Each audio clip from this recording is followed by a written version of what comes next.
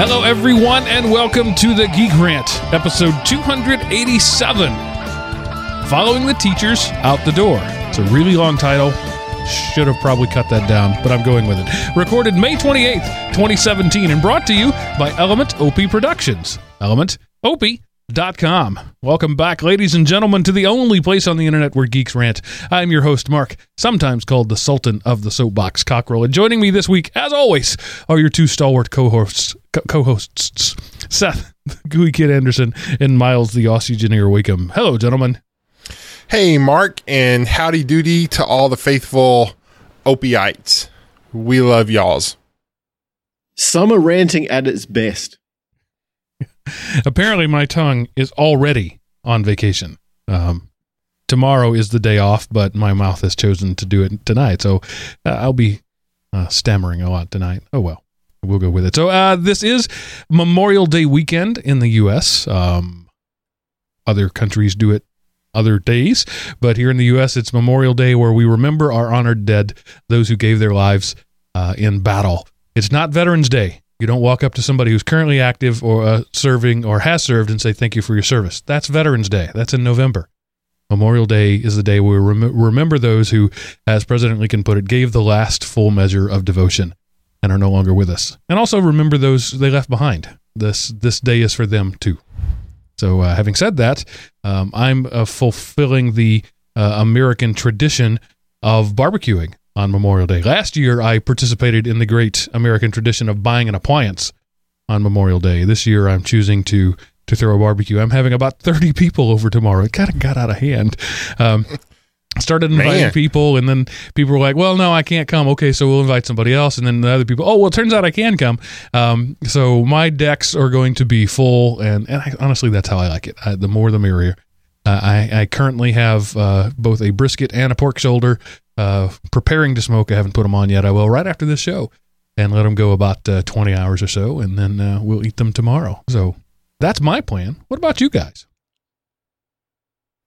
I'm going to get my flat tire taken care of. I started to go to church this morning, and I had a tire light on. Couldn't find anything wrong, so I was close enough to the house. I drove back, wheeled out the air compressor, plugged in, let it charge, all that. And then so when I'm leaving the house to come up to the church to record tonight, I look and I was like, oh, that's why there's this nail stuck in my tire. And I'm like, I don't have time to fix it now. So it better maintain this super slow leak at least until I get home tonight so I can put more air in. And then, of course, Walmart's open all the time, and I'll get it either patched or plugged there, but I'll probably have to buy a new tire because it's so close to the edge. Yay, Memorial Day. You know, for me here, this is my one day of the year, May 28th, that is the epic motorsport fiesta of the year.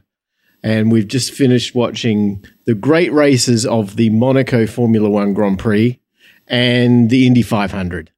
And I am dressed in my appropriate, Penske attire, and I've had a good old time with some friends, and we've been barbecuing today. So you're looking at post-motorsport Miles right now. Well, did we pull you away from the festivities early? I know it's early afternoon for you still. No, here's the cool thing. I just finished. We had to. I kind of pre-recorded the Indy 500, and 15 minutes before I sat down here to record with you lovely people, I watched the race and watched the winner, and I'm not going to spoil it for anybody, so you go and watch it and work it out for yourself. But it was epic. That's all I can say. Cool. So how could you pre-record? How could it be a spoiler when it's going to come out 3 days from now? Oh, yeah. Well, I just don't want to be the guilty person who told you who won. I understand. Where the whole culture is super sensitive to spoilers these days. Right. I just wanted to very quickly comment. I made some comment a while back. In fact, I have repeatedly about the fact that I do this podcast mostly on Windows because the Linux tools aren't as good as the Windows tools. And every time I do that, I hear from the Linux enthusiast who say, well, Jupiter Broadcasting, well, this. Yeah, I didn't say it was impossible. I said it's harder. The tools aren't as good. It takes more time, more effort, and more equipment. I mean, I've done this. I've experimented. I did the show on Linux for a while, back in the early days, even before there was an Everyday Linux. ran the whole show on Linux. It's just easier on Windows. So don't send me examples. I don't want to tour somebody's facilities and learn the secrets. I know how to do it, and it's harder, and it's just there's a wider breadth of tools on Windows, and I'm okay with that. I don't have to be a Linux zealot all the time. I like Linux. Linux is my daily driver on my laptop. I use it all day, every day. But for the podcast, I use Windows, and you're just gonna have to be okay with that. Co-host note, reminder, Mark sold out his Geek Cred credentials a long time ago when he went from sysadmin to worker for the man. Back to you, Mark. Hey, listen, I'll stand up for you, Mark. Here's the thing. If you're a creator of audio, like, musician or a radio person or somebody, you're the, quote, talent. You shouldn't have to be dealing with all the technical crap. And unfortunately, Linux is full of technical crap. So if you want to go in there and be a technical crapologist, then there is your direction, but I guarantee you'll suffer in your talent. Flame on. All right. So that's all I have to say about that, as Forrest Gump would say. There was something else I was going to mention. I've completely forgotten what it was. So clearly it was very important. Seth, you have discovered an author that my grandfather used to absolutely love. Well, it's not so much discovered, but I read a couple of his books this week because I needed a break from the drama that I was involved in. I read his name all the time, but I never hear it pronounced. So I had to go to a website, and it is Louis L'Amour. According to Book Browse, but I always called him Louis L'Amour because, I just read it and he's French and, I hate names. But he is a prolific Western writer. He writes awesome stories, except it's like it's a good story until it gets to the climax and then it's over. There isn't any kind of winding down or one chapter to kind of summarize the book. You get like one page to summarize the book. That's the only drawback, but he does such a great job of, action and moving the story forward and keeping it involved. And he spent basically most all of his adult life researching this, and so while a lot of his books are fiction, there are tons of real life true American history of the Old West woven in and out of his books, and I enjoy reading them. They're short, 3-4 hours to read. Just a great writer. My kind of stuff. We have hundreds of his books at home. I enjoy reading them immensely. So if you like Westerns, you would, you've probably already heard of him. I don't know if it would be up your alley, Mark, but I thoroughly enjoy his books. All right. I enjoy a good Western yarn from time to time. Like I said, I grew up with Louis L'Amour, whatever, because my grandfather enjoyed him, and he was one of those prototypical, geeks back before that was a word for people. And he would go every Saturday to the used bookstore and buy 10 or 12 paperbacks. Louis L'Amour was one of his favorites. And then he'd go back the next Saturday and sell those and buy more. And it was that was what he did, and today we call those people bookworms. I just called him Granddaddy. So I have seen the covers of thousands, probably, of Louis L'Amour books, but I've never actually bothered to open it or read any of it. Did he write all his own books, or was there like a ghostwriter? Because it seems like this guy wrote more books than Terry Pratchett. No, he wrote his books. As a matter of fact, he even wrote some under a pen name. Now, when he was getting started, a lot of his books were like serials in magazines that were later compiled and published as a book. But he is a prolific writer. I mean, wrote and wrote some more. I think he wrote even after he was dead. He wrote so much. Well, there's been rumors for years now about the final book by Douglas Adams that his wife is compiling out of his notes that's going to be published posthumously. He's been dead now for almost 20 years, and that story has been going around since about a week after his death. Apparently that is a thing that happens, but so far not yet. Yeah, and there, like in the science fiction world, there was this guy who was writing a series, and he died before. I think there was like 2, maybe 3 books left in it, but you know, people who do those universes, they have these extensive like notebooks of like the series Bible, and he knew he was in the process of dying, and so he got another writer to step in and finish, and that writer kind of remarked that, you know, because he was trying to be faithful to the other guy's writing style, and so it was hard, but he already had like basically the outline, and he was just trying to fill out. So, you know, but yeah, it's kind of a, you know, part of it is they didn't quite get finished, and part of it is their estate says, hey, we can cash out if we find some notes he scribbled somewhere. Right. So I have started 3 books in my lifetime. Never finished one. I've started them. I have a problem finishing, just in general. I started 1, so of course I didn't finish yet. One of mine was it was going to be a Dave Barry type book, and it was called The Rules, and it was about the unknown, the unspoken but all known rules that all societies follow, particularly, you know, an American society. For example, you pass a car on the side of the road, parked parallel to the road, somebody's parked there. That same car parked perpendicular to the road, it's for sale. Everybody knows this. Nobody says this, but we all know. If you want to sell your car, you park it perpendicular to the road. Don't know why, you just do. You know, and there are just certain rules of society like that I have noticed over the years, and I started taking notes and started writing a book, and then didn't finish. Maybe someday. Someday. You know, there's all kinds of men's rooms rules. Ladies, you wouldn't know this, but there really are. Like, for example, you're not allowed to speak once you go in there. It's a monastic vow of silence that happens the moment you enter the room. And the guy that violates it, everybody knows that guy and hates that guy. And I guess you don't want to talk about your trip to San Francisco, Miles, since you just deleted it. So I won't mention San Francisco. There's not much to it. I was in San Francisco. That's about it, you know. Did you do any touristy stuff while you were there? Nope. Worked. Okay. Sorry. Well, you know, no animosity there. I've done the touristy stuff in San Francisco once, Pier 39, Fisherman's Wharf, Golden Gate Bridge. Good chowder. Yeah, good chowder. That's all I can say about that. I don't really remember much about it at all. So let's talk a little bit about the craziness going on in the world of alternative currencies. Those of you who are tired of Bitcoin talk, go ahead and skip forward about 10 minutes, I'm guessing. But well, there's been some new developments. Yeah, we haven't spoken we haven't spoken about Bitcoin for a while. Probably because we spoke about it too much before. It's guilty, right. Sorry. So anyway, a lot's happened since we last left this space.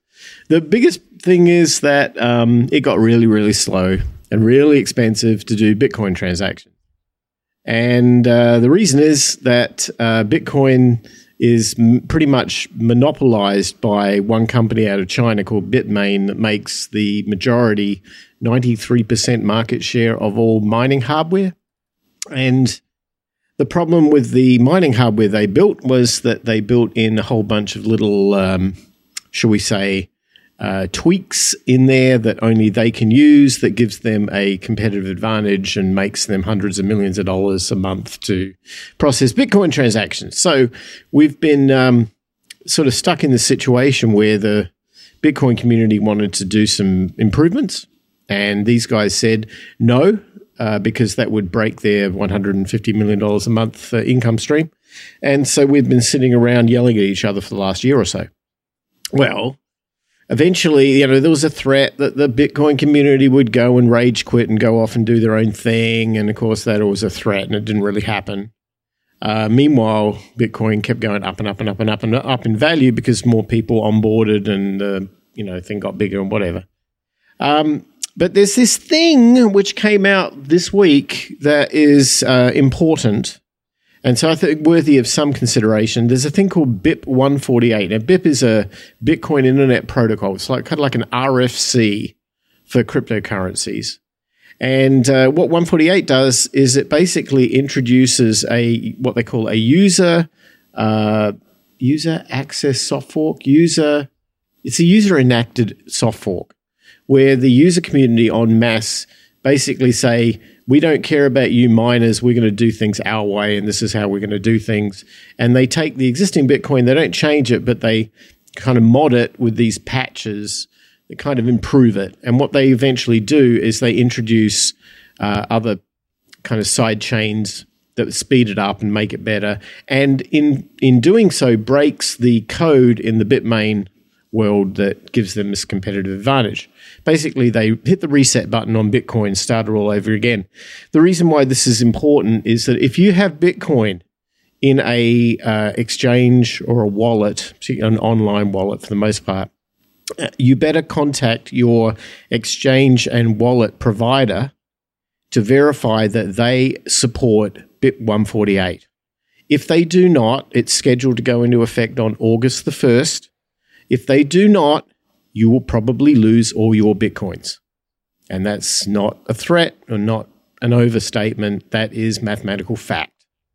BIP148 changes the protocol. If you have your Bitcoins in an exchange or a wallet that supports it, when it gets interacted, you are somewhat protected. You are protected. And if you don't, bye-bye Bitcoin.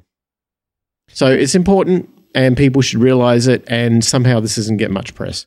So clearly the big guys like Coinbase, for example, have it in their best interest to rewrite their code because they could literally lose their entire business over this. So I feel fairly confident that this is going to be another sort of Y2K situation. It'll be much ado about very little. We would hope so, yeah. We would hope so. And there is plenty of time between now and then. However, Coinbase have not publicly come forward and stated they'll be supporting BIP148. The other big player, which is also not stated, in fact, almost has said they won't, is BitPay, which is the largest merchant processor for Bitcoin. The problem with merchant processing for Bitcoin is it doesn't work because it takes too long and it costs too much because of these bit miners. So they haven't really got much of a standing anymore in the world because we're not using Bitcoin for remittance. We may, after this is enacted, it should make things faster, cheaper, and stronger, and a lovely future going forward, and unicorns and rainbows. But until then, just get your Bitcoin into a wallet that supports 148. I use Ledger wallets myself. They're cold storage. They're little devices. You can get them on Amazon. And you can move your Bitcoin into them, and then you hold your own private keys, and you will never be a slave to any of this. And yes, they're publicly supporting 148. So that would be my recommendation. But I just put the word out as a kind of a public service announcement here in the world of Bitcoin that some big changes are underway. It's all good for the future. We'll see a rosy future going forward, but don't become a casualty in this whole thing and control your money, people. There you go. It's your money, even if it's digital. Treat it like your money. Yeah. All right. I'm going to move on to some listener feedback, some mini rants, because we have a couple and we haven't in a while. Christopher offers us a little bit of nerd cred. He says, did you just mention Time Tracks on the last episode of Geek Rant? I remember that show fondly. Yes, Selma, the self-encapsulated limitless memory archive, was another incarnation of an interactive database that we all look for. The C-3PO R2-D2, the Jetsons Rosie, the Richie Rich Irona, the Knight Rider Kit, and so on. There's an old saying that necessity is the mother of invention, but necessity's close cousin is convenience and lends a lot of power, freeing up our minds for the more abstract thinking and laziness. Then again, the philosophical deep thinker in me asks why it is that we create these symbols in the stories we write. What do these symbols represent? Our continual drive to do greater things with less effort? Thanks for the show and the entertainment and the undercarriage of information. Much respect, Christopher. Yes, Christopher, I couldn't come up with the name of the show at the time, but Time Tracks and Selma was exactly what I was thinking of. But kudos to you or Wikipedia for knowing that it meant self-encapsulated limitless memory archive. Nicely done. I remembered that it was credit card sized and it turned into a hot girl. No, his was like the older British librarian. His partner person, hers was the hot bimbo blonde, or his was the hot bimbo blonde. Okay. So, trust me. That was a solid show, Time Tracks. It really was. I loved it. Late 80s, early 90s.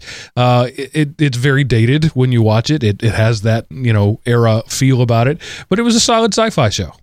Probably available streaming somewhere. Yep. It was a great show. I really, really enjoyed Time Tracks. I liked it a lot.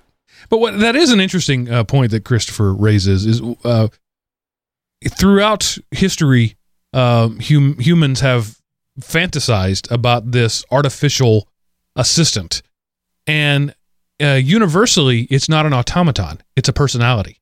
We don't want something to do our bidding silently or mindlessly. We want an artificial persona. And that's an interesting thing I had never really considered before. Well, also part of it is that's kind of what makes it the sci-fi is that's something that doesn't exist today. And so that's a way to set it apart as science fiction is you take the sidekick partner and you make them electronic in some way, because if it was just another person, then it's just a buddy cop show. But because one of the persons is the self-encapsulated limitless memory archive, then it's a science fiction cop show. Yeah, okay. And maybe for some reason it's very common in those worlds for the sci-fi assistant cohort, sidekick, whatever you want to call it, to not always be blindly obedient. To have a smart mouth, to act on your own a little bit. That's a common theme throughout stories as well, which I find interesting. If you're going to create an automaton, why wouldn't you make one blindly obedient? But that's just not. I guess maybe it's the difference between drama and reality in that it doesn't make a good story. But I kind of think in reality, we're going to want a little bit of a smart mouth on our machines too. Well, conflict is what makes the story. If everybody gets along all the time, I don't want to invest, a whole day of my life binge watching the series. If it's like, yes, sir, no, sir, yes, sir, 48.725%, sir. I'm just like, what's the point in that? So. You gotta have a little conflict. Dave, I can't do that. Right. In a book I've mentioned recently, you really gotta, if you haven't checked it out, you owe it to yourself to check out the We Are Legion, We Are Bob, and the sequel for We Are Many, part of the Bobiverse series. I've read the first two, and I'm anxiously awaiting the third one. But there's a character, a sidekick in there called Guppy. And that's an acronym. I forget what it's for, but the guy chooses to make Guppy look like Admiral Akbar from Star Wars, and he has no personality, and that's one of the themes throughout the book. Is we wish Guppy had some personality because all he does is state the facts. In that Admiral Akbar voice. With fishy eyes, but I hadn't really thought about that until Christopher brought this up. Is in the book, it's not something they talk about a lot, but it is a common sort of undercurrent in the book that's what's missing from your digital sidekick is personality. It doesn't matter that it can do everything you need it to do. We humans seem to need that humanity, that feel of it anyway. Yeah, and even if you're going to point to Data and say, well, he was just, a part of the show was the conflict of him against the limitations of his nature, and him trying to be more snarky and stuff. And so you had that undercurrent of that conflict. It takes conflict to drive a story. Otherwise you've got like maybe a poem or a descriptive paragraph. You really have to have some conflict, and audiences today, you can't just have one conflict. You got to have 17 different conflicts between 28 different people whose allegiances switch 16 and a half times every chapter. So that otherwise, it's junk. I'm not on a soapbox. Have you ever read his Hero with 1,000 Faces? No. You ought to check it out. You would enjoy it. It's an old book. It's been around for a while. It's Joseph Campbell, and he writes about the monomyth, how essentially all myths throughout all time are a single story. I think you would enjoy it.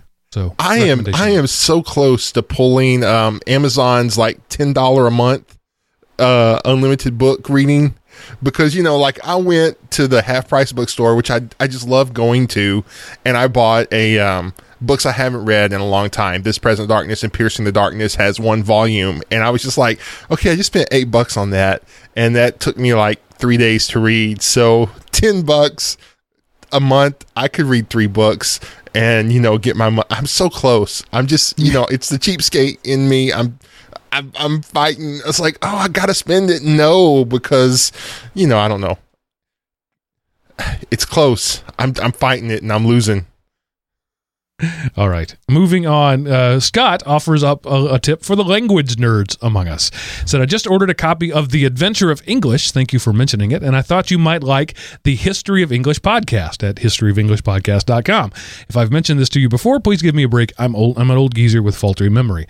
I also have 2 MP3 sets of files for the Beowulf Deconstructed and the History of the Alphabet, which you might enjoy from the same History of English people. I don't know if that means they've been archived and not available, or I don't know if he was just offering that to me and I shouldn't have just read that to everybody, but those are things to check out. History of English podcast, Beowulf Deconstructed, and the History of the Alphabet. Those all sound like they would to make my inner nerd squee with joy. Miles, that was a conversation we had when you were here, when you were off loafing. There you go. See, I'm thinking someone's on an acid trip.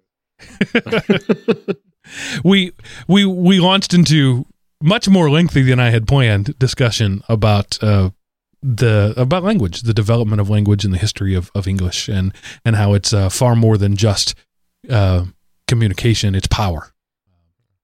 Maybe go back and listen to the show that you weren't on. Let me ask you guys a question. Do you guys speak any other language than English? I speak pieces of several languages. I took Spanish. Of course, I'm from Texas. That's a given. For a bunch of years, I would call myself functionally fluent in Spanish. Because of that, I can follow along in a lot of the Romance languages. I'm trying to brute force myself, teach myself Latin. It's not going well. Wow. I do a little bit of American Sign Language. So it's been a passing hobby of mine for a very long time. And me, no. I mean, I tried to take Spanish in high school, and I earned hard that C, but I learned more Spanish when I was a manager at a McDonald's than I ever learned in high school, because I had to communicate with them. Right. And now I don't have to, so no. And it's one of those, I quote unquote wish I knew another language, but I've had many an opportunity to at least try to learn, and I still wish, like I wish I were a millionaire or whatever, but I put about the same amount of work into each one, it seems. Yeah, a passing goal of mine is to be able to read the Bible in the original Greek and Hebrew. That's going to be years in the making, but that's something I have been working toward for a long time. Just because I think, what nerd cred. But what's interesting is because language is so much culture, you end up learning about a people as you learn their language. Indeed. Communication to me is such an amazing thing. It literally is mind control. Using some guttural utterances and clicks and pops of my mouth, I literally put my thoughts in your brain. That is a miracle of human interaction that we ignore, and it's so commonplace we don't think about it. But I am right now at this very moment implanting my thoughts in your brain using nothing more than clicks and pops and groans.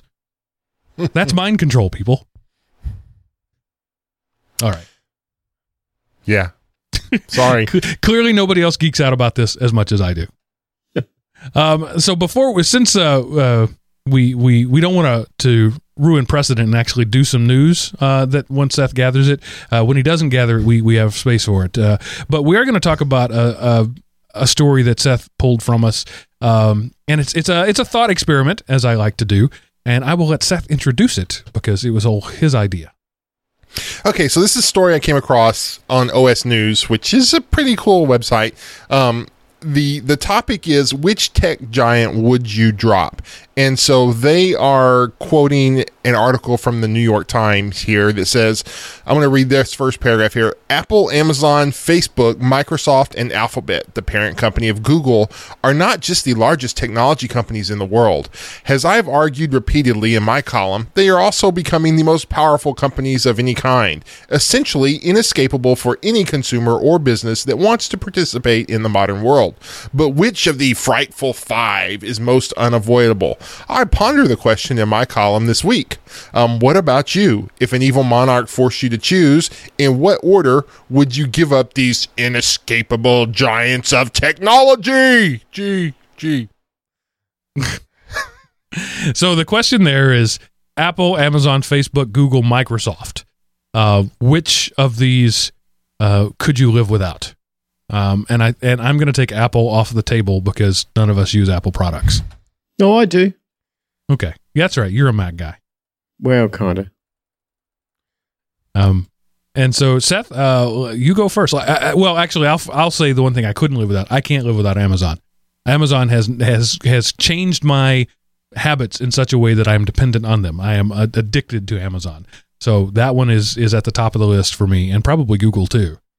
But Seth, what could you live without? I would give up Facebook before I gave up Apple. That's how much. I mean, because Apple does a lot. You know, they make really nice technology. I don't disagree with that. I just hate the draconian nature of their, anyway. Go back and listen to my previous rants about them. But Facebook is a company that I honestly despise. And despise is probably the right word. I so hate that company and all of the crap it stands for. I really wish my friends would quit using it. I hate them. I hate the company Facebook more than I dislike Apple. So, but yeah, I use Facebook to keep up with my friends, and because I keep up with them, I don't have to talk to them. So I don't know, it might force me to communicate with people, but used to, whenever you would see people at church or whatever, you would say, hey man, how's your day? Or how's your week been? And so I did this or that. I did whatever. Like a friend of mine at church, they spent a week in Oregon on vacation. I don't need to ask them, hey, how was your vacation? Because I had a running update of it on Facebook. And so, there's no point in getting to know the real person anymore because you can just look on Facebook and see the highlights they created and want to share. And it's just, it has made the world, I won't say it's made the world superficial, but it has vastly increase the slope that the world is running down into superficiality. All right, so let me see if I understand your thesis properly here. Your dissertation here is that by bringing us closer, by linking us in superficial ways, Facebook is ruining the capacity for deeper linkages. I think so, and not ruining the capacity, but it's like you don't have the chance. I mean, why would I talk to you and ask you how? And then I would say, oh, well, what about you did so and so? What about you did so and so? It's like, it's you put your highlights out there, and of course, what goes on inside your head never competes with the other people's highlights.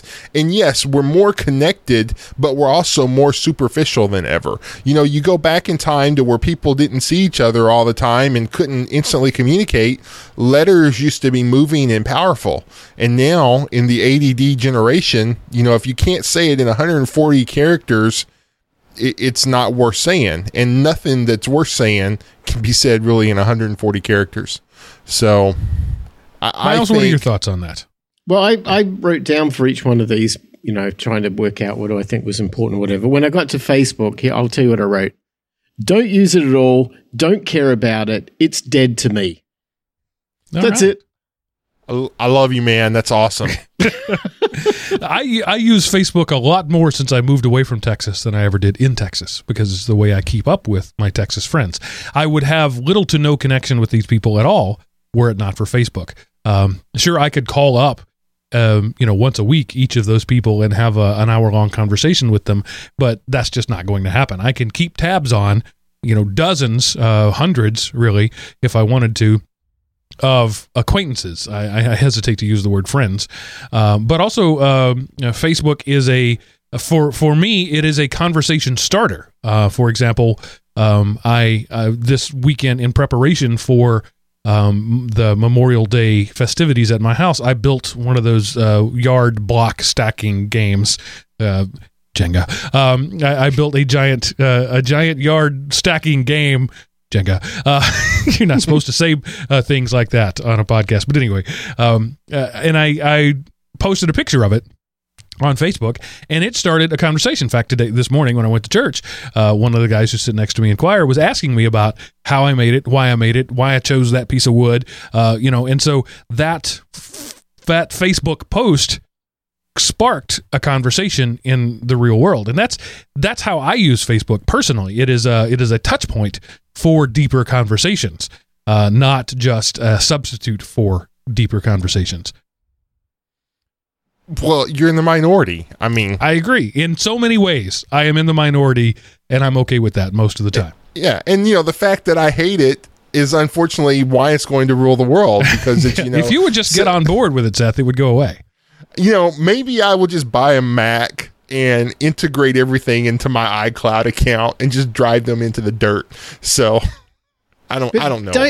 Don't you have a sense that like Facebook is kind of the dumbing down of the internet? I mean, a lot of people I know who use Facebook think Facebook is the internet. That's my mom. She doesn't. Right. Facebook to her is the internet and is texting. She was over at my house a while back, and I was on my laptop doing, I don't know what I was doing, show prep, reading blog article. I have no idea. And she kept looking at me, typing away on my laptop and looking at her phone and looking at me and looking at her phone, looking at me and looking at her phone. And I finally realized she was waiting for the post to come up. She was watching my Facebook feed, waiting for the post I was typing to come up. And finally she asked me, "What are you doing?" I said, "What do you mean? What am I doing? I'm just, browsing the internet." "Well, you're not on Facebook." "No, I'm not." "Did you know that Facebook isn't the internet?" And she truly, she's 74 years old, so she could be forgiven, but she thinks Facebook is the internet. She doesn't realize that there's a world outside of Facebook. Yeah. Yeah, I don't know. I don't want to come across like I'm one of these tech elites, because I don't really feel that way.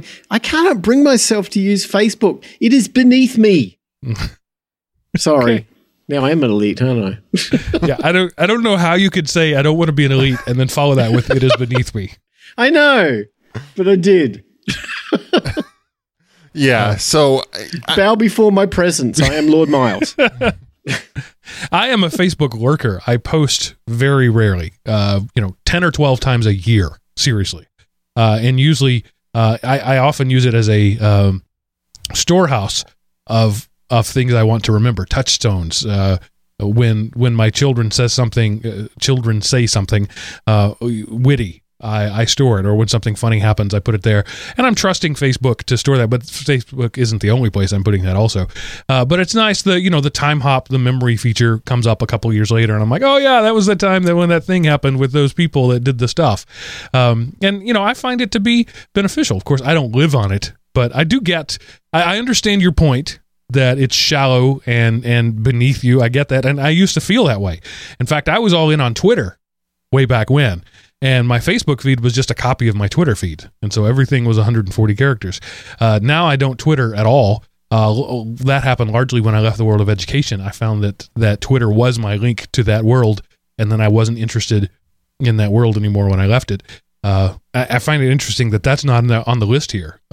Twitter is still huge among the world, but apparently Tom Hawerda, I don't know how to say his name, didn't agree that it was a worthwhile thing.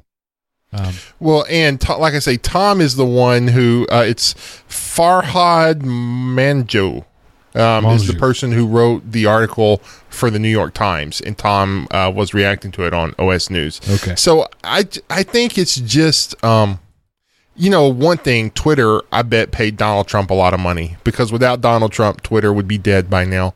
But it used to be good until the way you like somebody's tweet now is you retweet it.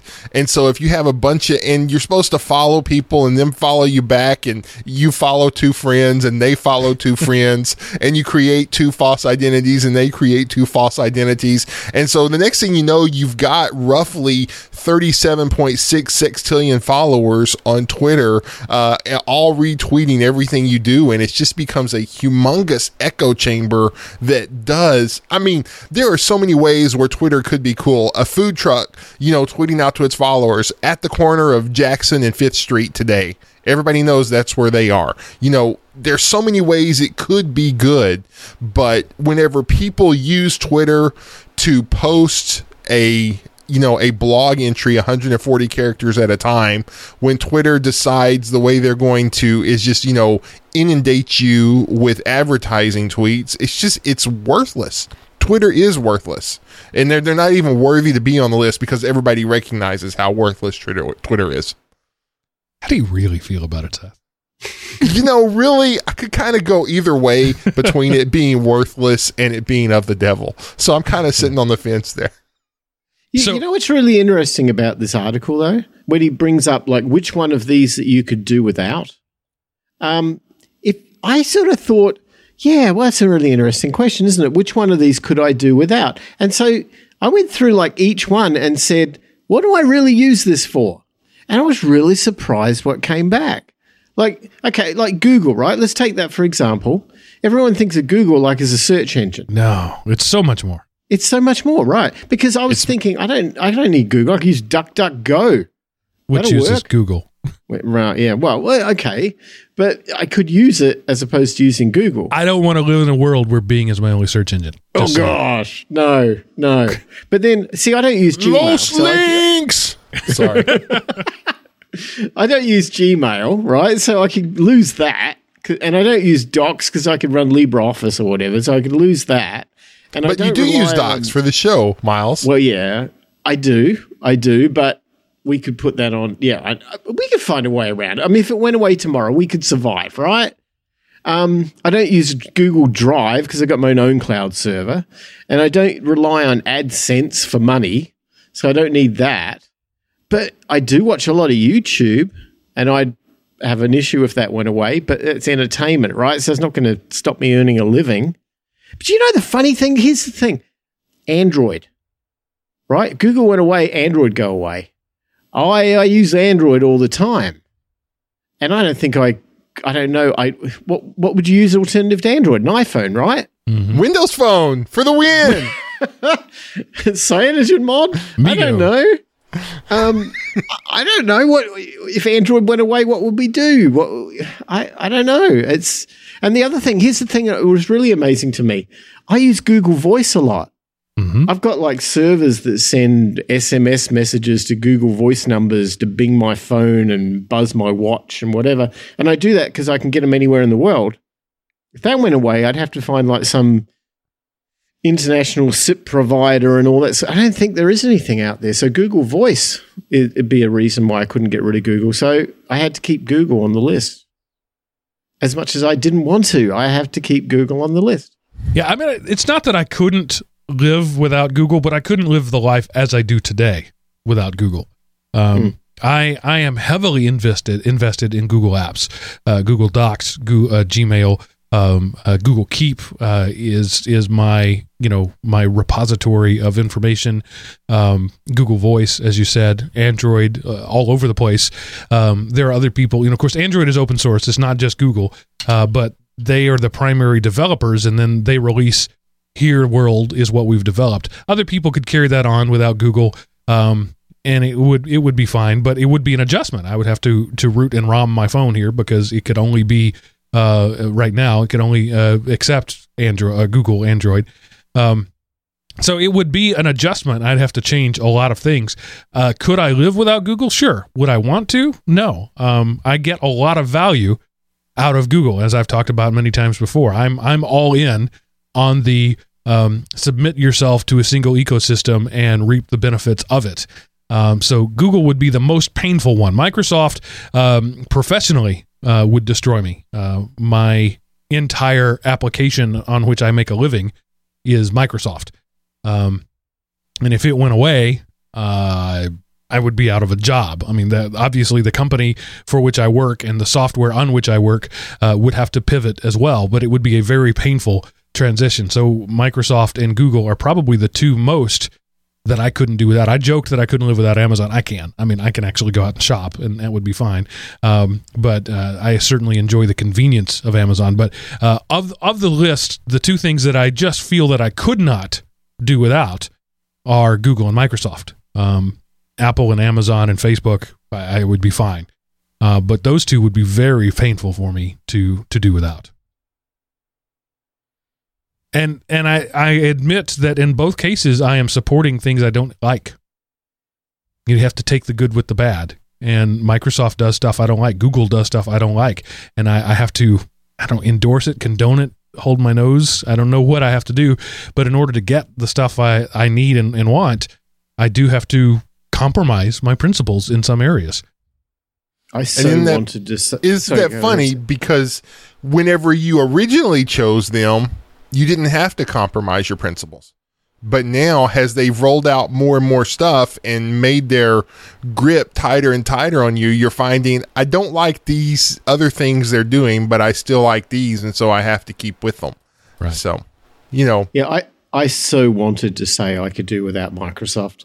And I spent some time thinking, how can I do without Microsoft? For years, I've been trying to do without Microsoft. I mean, I converted everything to Linux on my desktop, on my servers, everything. My phone is Android. It's like this I hate Microsoft statement. But I can't say I could ever get away from Microsoft. And it's not because of Microsoft. I'd love to think of Microsoft as Clippy in the Office documents. I don't need it. I don't want it. Go away.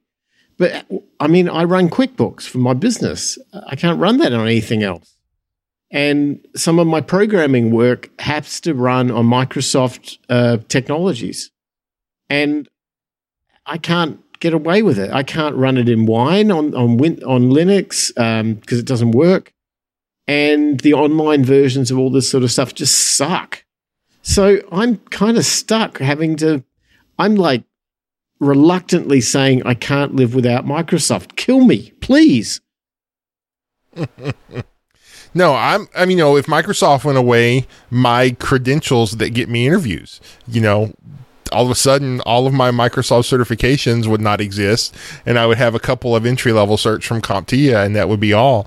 And so I'm like you, I went to the New York Times article, and as much as I'm an outlier, I picked the order I would want to get rid of them in the same order everybody else did. So 56% of the readers chose Facebook first. 14% of the readers chose Apple second, 32% chose Amazon third, 27% chose Alphabet fourth, and 11% chose Microsoft last. So never mind. That's just okay. Sorry, brain fart. That's about aligned with what I came up with. Why do we all think the same? What's up with that? It's not an accident. I mean, these companies have worked hard to foster that. Yeah, and we're all in different areas, but I mean, we're all kind of geeky. We make our lives in the IT world, and as much as we talk about it's the year of the Linux desktop, and Android rules the world, Microsoft is still the bread and butter of corporate America.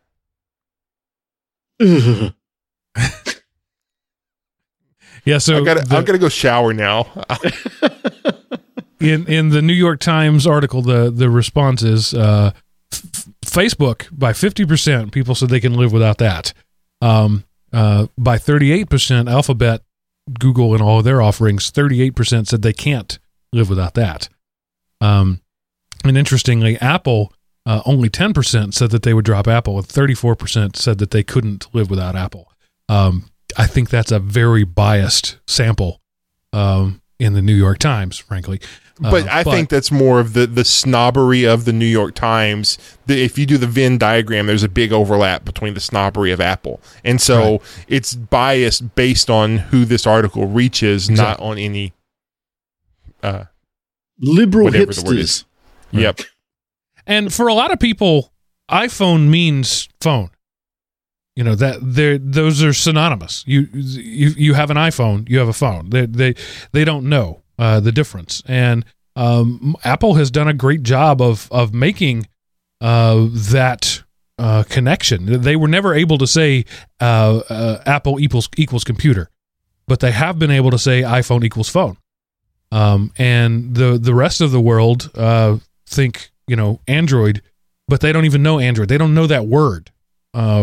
They know that I got a smartphone, I got a thing, I got whatever my vendor did. They don't necessarily know the word Android. In fact, I talk to people who run Android phones on a regular basis, and I say, "Is that an Android phone?" "I don't know. It's Samsung." They don't know that it's because they know Samsung, they know HTC, they know Blue, which is a big vendor of cheap phones. But iPhone, Apple has done a good job of saying the iPhone is the thing. The OS happens to be the OS that iPhone runs. Good marketing, good work there, and that's why 38% of New York Times respondents said, or 34% said they can't live without Apple. First against the wall when the revolution comes. Probably. But man, if Apple creates the revolution, their robots will be so glossy and pretty and shiny. They'll be lickable. Yeah, but that tells you that they wouldn't be the ones to create it because they're not ever the first to anything. It's true. So somebody else would do the revolution, and then Apple would say, let's change the color on that and let's make it a glossy coat, and then we'll own the revolution. And people go, oh my God, because, that's how much intelligence people have whenever they see that retarded apple that was bitten once. And it maybe Google and Microsoft has always been happy being infrastructure. They've never gone really for sexy. It's not been a goal for them. And clearly, as the fact that all three of us have just said that our lives would be significantly impacted by the loss of Microsoft, that's a winning strategy. Infrastructure isn't sexy, but everybody has to have it. But it's not Microsoft. It's the apps that run on Microsoft. Right. That's because they're infrastructure. Right. If they ran on Linux, I wouldn't need Microsoft and they can go away quietly. It would be fine. But, I mean, there have been design decisions made for the last 30 years to make sure that their stuff doesn't work anywhere else. Correct. Yeah. I'm tethered to Microsoft by a noose around my neck. Right. And you'd like to, but as I like I started the show saying, there are some cases, you're saying you can't do it. You can. You just don't want to do what it would take to get away from it. You would lose productivity. You would lose probably ease of use. It would negatively impact you so greatly that you're willing to have that noose around your neck than do what it takes to be without it. That is correct, sir. Yeah. And that's the same way I am. I use Microsoft in my production studio because the pain of not using Microsoft is so great that I just choose to do it. Anyway, have we beaten this horse? Is it well and truly dead? Yeah, it might not be glue yet, but it's pretty much dead. Okay. But a very interesting conversation, Seth. Good one for bringing it up. It's really good. Thank you. All right, now let's look at a little bit of news. As we've just talked about, we are somewhat dependent on Google. Android or Google is aware of that, and they're starting to say, they're starting to throw some teeth into that, particularly in this case with Netflix, but other things are going to be coming, I think. Yes, Android developers can now block rooted devices, and Netflix is like the first one to do that. So if you're somebody who roots your own device so you can sideload apps or whatever, now, and this is only in Google Play, so they have the option to block their apps from working on your devices. And, the underlying thrust of this article is what starts in Google Play ends up in Android, and then you won't be able to add any of these apps if you root, and it'll be baked into Android itself. And so it's one of those things, do no evil. They're taking down that whiteboard that says until we own the world. Now, you just see the until part and you're like, wait a minute, but we're so far ingrained, certain members among us have surrendered our higher brain functions to Google and Android that now we're like, it's too much pain to move. So I guess I'm just not going to root my phone anymore. At least that's what they're hoping. We'll see how well it plays out. Yeah, so it's not been, it has been possible for a while to detect root and to not work. I've had a couple of apps, banking apps. I can't remember which one in particular, but there was a banking app of some sort, a financial app that simply refused to work on my phone because it was rooted. Just said no. And also the Entrust secure token app that lots of people use for generating random numbers for third-party second factor authentication. Will not work, and I need that for work. I have to have that for work. I cannot do my job without that app, and it will not work on a rooted device. Therefore, I gave up rooting rather than have a second phone that wasn't rooted or something like that.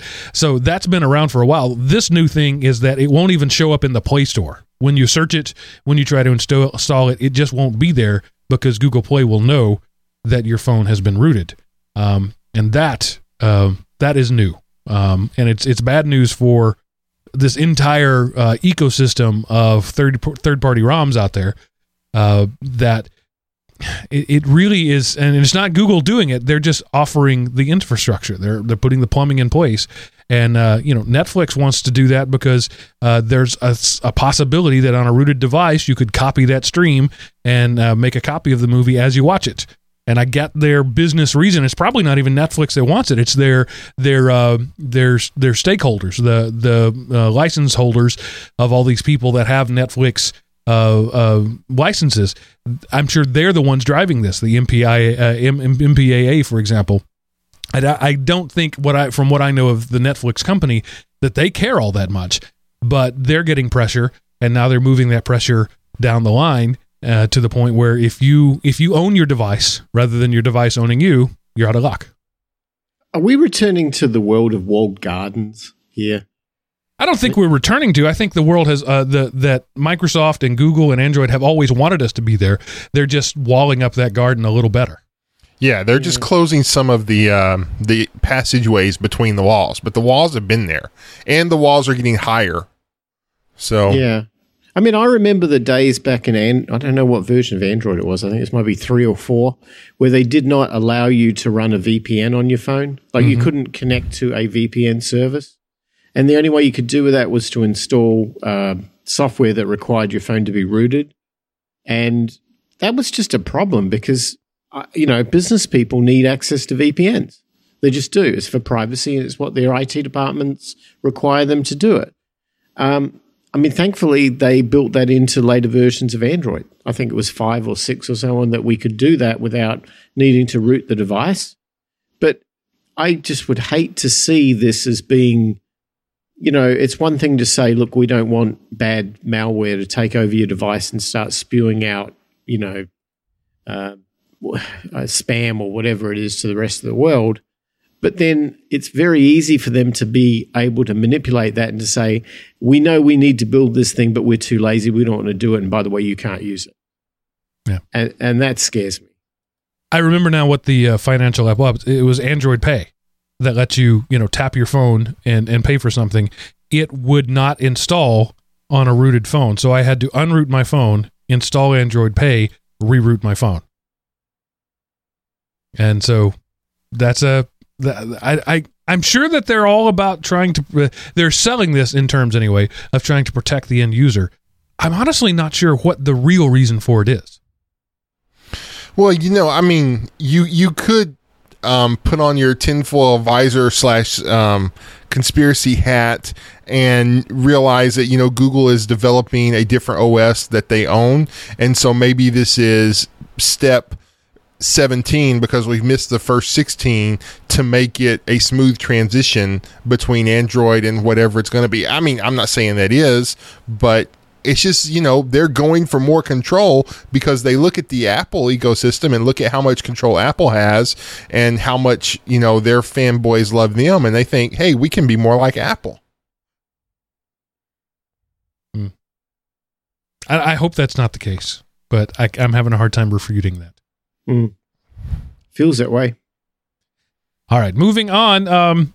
Good news and bad news. The patent trolls cannot take their case to East Texas anymore.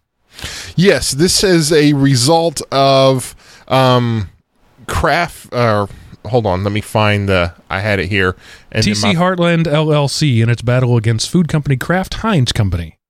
Yes, and so the ruling of this case says that now in order to sue someone, you have to sue them you have to sue the target company in the jurisdiction in which they are incorporated. So most places aren't incorporated in rural Northeast Texas, so therefore that district court is not going to be getting all the patent cases anymore, and they will go to somebody who takes the time. I mean, like I'm sorry guys, I'm from East Texas and I apologize for the idiots who get impaneled in those juries, but they're going to go somewhere and have a better chance of getting a fair deal, and not just we hate patent holders that has been the part and parcel of the East Texas litigation landscape.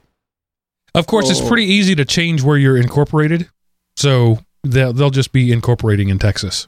No, because the people who are filing against you are the patent trolls, and they file against you in East Texas. Okay, so basically, nobody's going to be incorporated in East Texas. Yes, and everybody who has is probably going to move. Okay, so let me understand this. The case has to be heard in the defendant's jurisdiction or the plaintiff's jurisdiction? The defendant's. Yes. Right. This is very, very bad. I'll tell you why. If the defendant is a company out of the UK and the plaintiff is a company in the US, does that mean that the US now has to travel to the UK and raise the legal case in the jurisdiction of the defendant, i.e. the UK? So now they're paying for twice the number of lawyers. This is not a good thing for patent law. This is like taking the pendulum and swinging it exactly all to the extreme opposite side. But on the flip side of that, you have a 1 or 2 man development shop who live in Delaware and are incorporated in Delaware, and they have to put their business on hold and fly down to East Texas with lawyers who are familiar with East Texas law, making it easier to settle with the patent trolls. So, I mean, it might not be bad, but I doubt it's going to be equal bad as to how it has been.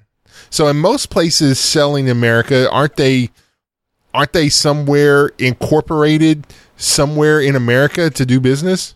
Yeah, most places do have some sort of corporate headquarters, but that's the same thing as being incorporated in that area. But let's say, okay, so I'll give you a perfect example. Let's say, all right, Apple. I hate to use an example, but I want to copy an iPhone. And I'm going to copy everything about the iPhone. I'm going to copy the gestures. I'm going to copy the screen, the icons, everything there is to know about the Apple iPhone. And I'm violating 100 patents. But I'm a Chinese company in Shenzhen, China. And I have nothing in the US. I'm just going to make these devices and sell them to the Chinese in my local region. So Apple has to sue me in my hometown in China, where I control the court. Here's where that doesn't play. This is only a U.S. ruling. You would not be suing that company in the U.S. anyway. They're not, you're at that point suing them on whatever the laws are, because if they're a Chinese company, they're not responsible to American laws. Well, they're supposed to be still able to. Look, I'm not a lawyer, so I don't. You're probably right. I'm just thinking this is a way that any entity that's outside of the reach of the United States legal system is given basically carte blanche to do bad stuff. Well, that's the whole reason international agreements exist, and for years now, the response to that from a corporate governmental level is tariffs. If a company in China is misbehaving badly enough, the U.S. will impose a tariff on whatever that company sells. And you're getting in a whole much murkier waters in which the U.S. Supreme Court don't have jurisdiction. So let's assume that everything here, you're only talking about things within the legal bounds of the American jurisprudence system and not international law, because the U.S. Supreme Court can't decide what happens in China. So yeah, that would be World Trade Commission. Right. Or anybody who's a lawyer who knows anything about this, contact us and tell us the legal thing about this and why it's good and bad in your opinion, because I'd love to hear that. And I haven't got $350 an hour to talk to my lawyer about it. Okay, and just to make the creepy gap go a little farther, Google is now tracking what you do offline as well as what you do online. Yes, and this is, it's one of those, they've probably already been doing it. They just announced it. But now they're going to start tracking your offline shopping, what you buy at a store in person, and they're going to correlate that with ads that you click on. And the reasoning behind it is they can show, hey, this person clicked on 17 ads for leaf blowers, and then he went down to Sears and bought the Craftsman, Water-Blow 750. So see, our advertising works. So give us more money for ads. And the way they're able to do that is because they are able, they're already the largest online advertising company, but through their partners, they have access to roughly 70% of U.S. credit and debit card transactions through partnerships. Now, supposedly, they're not able to see the data. They're just able to get the correlations, which I find to be kind of, how are you going to be able to correlate it if you can't, see where it is? But of course, if you were to go and pay in cash, they would have no way to track that, at least none that they're admitting. No, that's just conspiracy talk. So anyway, it's kind of creepy. And, I know, Mark, you personally would love this because you have fallen in love with all things Google voice related. And, but I just think it's creepy. And again, that's why it's going to work. Sorry, world. I don't love it, but I'm not afraid of it either. I recognize that when I choose the convenience of a credit card transaction or a debit card, in my case, I very rarely ever use a credit card. I have given something up to get that convenience. I've given up an anonymity. My bank is tracking me. The transaction system, those systems are all pretty much linked. And if I use my debit card 3 times in a single day, everybody in the country has access to that data. And in theory, it's anonymized. It's shopper number 25734861 clicked on this ad and purchased this thing within a 72-hour period of each other. And I think that, overall, that's going to be beneficial. People are going to start spending more money on digital ads if they can see that they actually work. As a person who runs a company supported by digital ads, I'm kind of okay with that. But as you said, there's always a way around it. Cash trumps all. But it's a choice, like we've said earlier. You give up privacy, you give up certain things. It's a transaction that you make when you choose convenience. I love Android Pay in the 6 stores I ever go to in my life that it works. It's super convenient. I tap my phone, I walk away. I understand that I've opened myself up to an entire world of tracking there. But it's a choice that I've made. I choose to accept the price of that convenience. And so, yeah, I'm not scared about it, but yeah, it's creepy. I give you that. Yeah, I just don't like it. I'm just a private guy, and more so than being afraid of it, I just don't want it. And so I fully expect there'll come a time when Minority Report style, you'll be walking down the aisle of a store and the store will speak to you personally. I don't know that it'll be retina reading like it was in that movie. I think it'll be your phone. Right. There'll be a Bluetooth sensor in every 6 or 8 feet of the aisle. It'll know where you are, and it'll say, "Hey, your wife's low on tampons. Would you like to pick some up while you're here?" I don't think there's any way to avoid that future. That is the way things are going. So you can either rail against the night, or you can try to extract some value from it. It's wrong. I'm with there's Steph. no way to I'm stop it. Hatting on this. Yeah. I think it's just wrong. I mean, I don't want somebody trying to extract money out of my wallet, and I don't want somebody trying to con me into giving them money out of my wallet, and I don't need to buy those tampons. So at the end of the day, don't bother me. Leave me alone. I'll tell you what I want when I want it. Tell you what you want, what you really, really want. There you go. So what's going to happen is you're going to go into one of those Amazon stores that, track your phone, and then they know how much and all of that. And so it's not going to work, but through no fault of your own.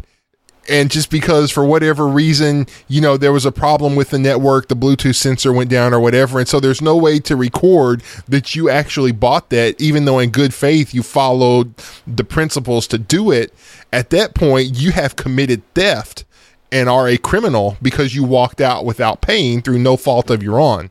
How does that get resolved? And I know that is only tangentially involved with this story, but that's the world we're headed to, that you say, and I believe that will come a time. So what happens whenever I, in good faith, did the requirements to purchase, but through no fault of my own, I didn't purchase? I have stolen $7,000 worth of merchandise because it was a wine party to celebrate my big promotion at work. Yeah, everything gets more evil little by little. Oh, I know convenience. Convenience can be the worst excuse for letting evil continue and perpetuate, right? And well, no, it's for the children. That's the worst excuse. Okay, yeah. Well, I mean, you got to call things what they are, and what thing does not appear to be evil. When you just peel it back just a little bit, you realize, oh my God, I'm entrapped and I can't get out. And now that's not a good place. And so I don't know. I would rally against this. I'm interested in your thoughts to my hypothetical situation.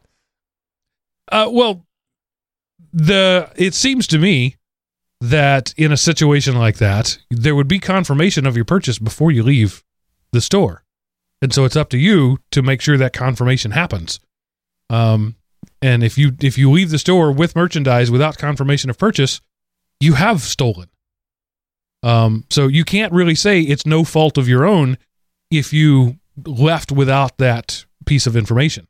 I mean, when I pay with my Android phone, I get the little green check mark that says approve. That means I'm not stealing. There's in every system, there's going to be some sort of notification that says funds have been received or transmitted. What's interesting is, when you tie in like digital currencies like Bitcoin, where that transaction can take a while and even can be reversed.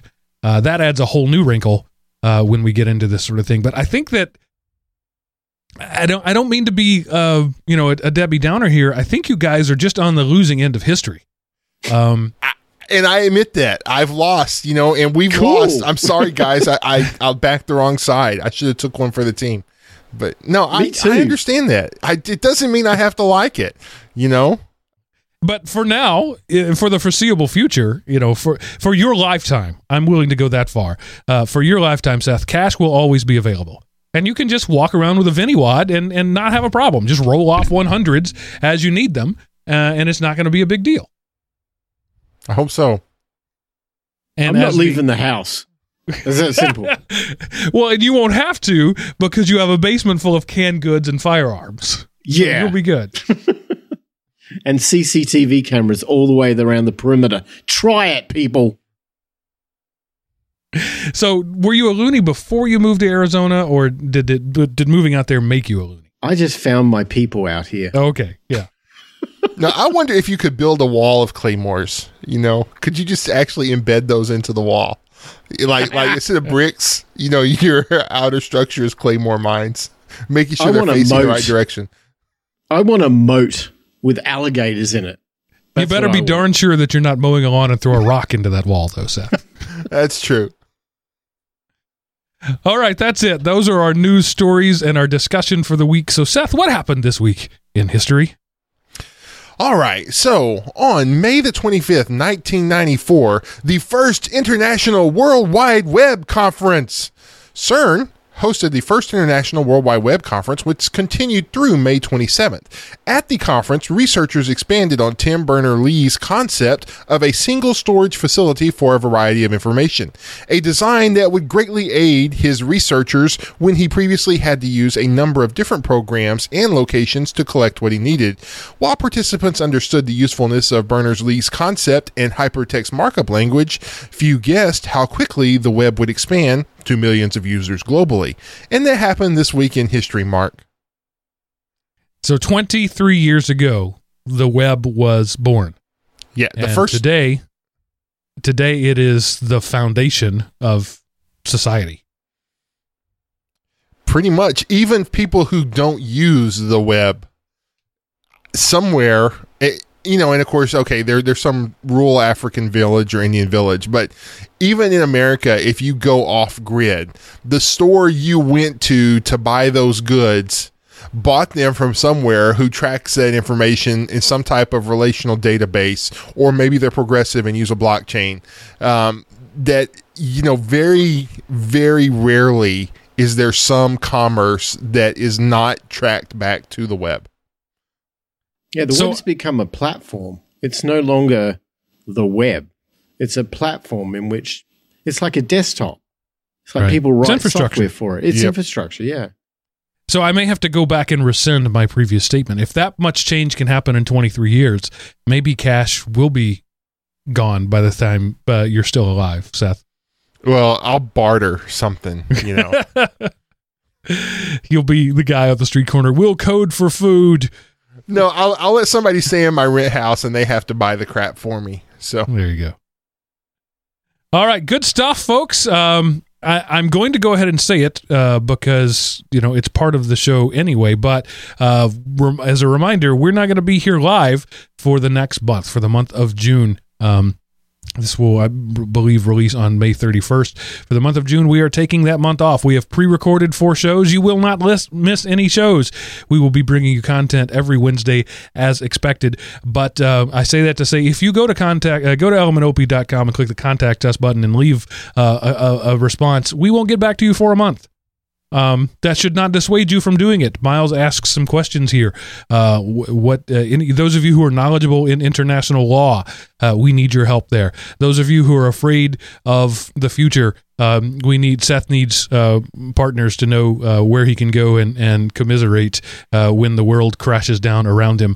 So go to elementop.com, click the Contact Us button at the top of the page, answer the world's hardest CAPTCHA, fill out the form, or dial 559-AM-OPI, leave us a voicemail, or send an email to geekrant@elementop.com. All of those things are ways that you can contact us. Just know that it's going to be a while before you hear back from us. We all need a vacation, people. Yeah. That's right. And I'm hoping that our first episode back will be a listener feedback episode. That would be awesome if we had a bunch of pent-up feedback to do. Yes. Cool. That's my goal. And now, Seth, what do you have to lower my productivity for the next month so that you look like a better hiring option? Okay, this is a YouTube channel. Pete Holmes is his name, and it's a little series he did called Street Fighter Red Tape, and he is basically like this bean counter accountant, and like the first one is Ryu, is Mark Paul Gosselaar is Ryu, and then so he's telling him like words he can say and stuff, and then there's like Ken and Bison and Dhalsim and Chun-Li and Guile and Blanca. And they're if you wasted as much of your life playing Street Fighter 2 as I did, you will find these very enjoyable. So anyway, enjoy. They're only a few minutes each, like 3-4 minutes each. I think they're funny, and hopefully you will enjoy them. I don't really know if this will lower your productivity unless, it reminds you of how awesome Street Fighter 2 is and you stay up all night playing Street Fighter and are late whenever you were supposed to be in the boardroom presenting something. That might work. But this is just mainly enjoy and laugh a little bit and have a good summer, everyone. See you in July. Hadouken! Shoryuken! I saw a series of X-Men stuff he did a while back that was absolutely hilarious. He came in, he was dressed as Professor Xavier, and he fired Wolverine. And he was like, look, your whole body is made of metal. Our main enemy is a guy who can control metal. You're absolutely useless. you're fired. And the guy was like, well, what do you mean? I can go, oh, yeah, you're fired. You're useless. And there was a series of him firing useless X-Men, like Jubilee. Why does she even exist? Why is she even a thing? Yeah, I'm going to. That's on my list to watch because I saw those in the little thing down the left-hand side or right-hand side. Fun stuff. I don't know who Pete Holmes is, but he does funny YouTube stuff. I don't know if he has a TV show or what. No, he is, though. I believe he is YouTube famous. So he is, like millions of views on multi videos he's put out. So, the kids today and their YouTubes. I'm so far behind. All right, folks. Thanks for hanging out with us, and we'll see you in a month. I guess I don't have anything else to say other than pay for what you like. Bye, everybody. Toodaloo. Have a great summer.